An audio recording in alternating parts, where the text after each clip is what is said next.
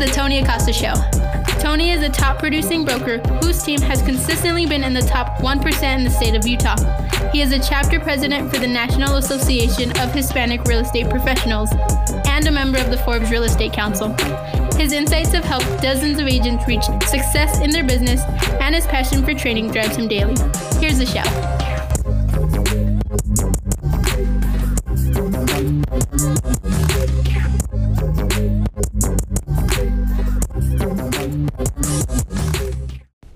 What's going on, guys? Welcome to the very last episode of 2019. It is December 31st, and I'm super excited to be here with you guys. I hope you guys have some fun plans for the new year.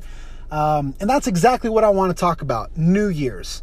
And I want to talk about it because in my last podcast, or 2 or 3 podcasts ago, I kind of touched on the subject a little bit, but I got a lot of DMs about it. And I want to kind of elaborate a little bit about my thoughts on New Year's and why I actually kind of hate New Year's. And it probably stems more so from a personal issues, I guess you could say.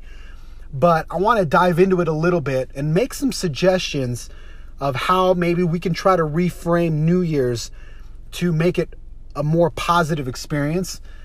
Because obviously for everybody, New Year's is a time of setting goals, of looking back, of seeing all the things that we want to improve, the things that we want to accomplish in the new year. And it was that way for me for a very long time. And I eventually figured out, or it kind of dawned on me, that year after year, I was setting the same goals, which meant that I was not accomplishing what I wanted to accomplish. Or if I had made good progress in a certain area, I always wanted more. And so it was kind of a time where you sit down on New Year's and you think of all the things that you don't have, all the things that you didn't do, all the things that you still need to get better at. And so through coaching and mentoring, I actually came across an exercise that helped me a ton in trying to reframe the way that I see New Year's. Which actually for me now, I don't really see New Year's as a new year. I see it that way on my birthday, because on my birthday, I'm entering a new year of life. But here's what I would invite you to do. I would like you to take a piece of paper, or on your iPhone or wherever, on your notes app or wherever you want. But I want you to write down every single thing that you accomplished in 2019. Every good thing that happened to you. Everything. Just write it down. All of your wins, all of your successes, no matter how small you may think that they are, write them down. Every win, every single one. And look at that list. And that should be the focus of the new year. And take what is on that list and ask yourself, what things can I build upon, but not from a point of view of lacking something, but from a point of view of gratitude for all the wins that you had, because I can promise you that you had a ton. And so my intention is to kind of flip the switch of New Year's from this mindset of scarcity or of lack, of everything that I don't have that I want to get in the next 12 months, to everything that I gained, everything that I accomplished, and turn that into a sense of gratitude, guys. Because what I realized was that every New Year's, I kind of felt like shit, because I was like, man, I wanted to do this thing and I didn't do it, or I didn't do it as well as I wanted to, or man, I got to be better in all these things. And it became a negative experience. And so now, when I see all these New Year's posts, people are like, oh, hashtag new year, new me, and things like that. And so and I'll admit this is probably wrong on my part, but I see it from a very cynical point of view of, a lot of people believe that you're one way today, and then tomorrow you're going to wake up somebody completely different, and you're going to automatically change everything. Your life is going to be better, and you're going to achieve all of these goals. And that's just not real. That's not the way it works.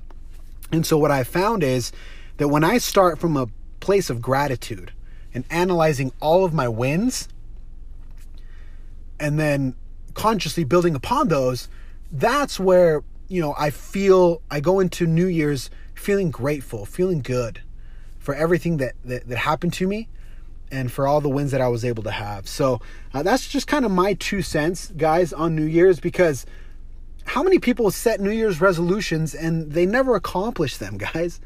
It's, the famous adage of, tomorrow the gym's going to be absolutely packed for the next 2 weeks and then it's going to go back to normal.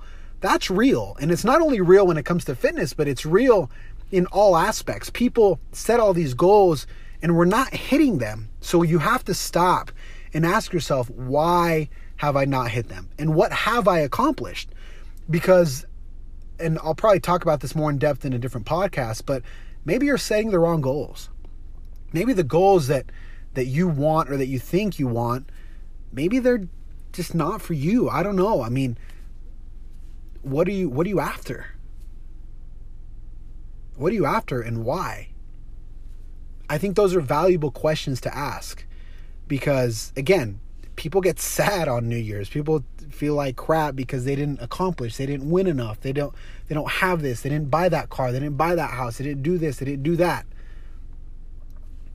So, and that goes to my last point, which is the habit that a lot of people have of creating vision boards, right?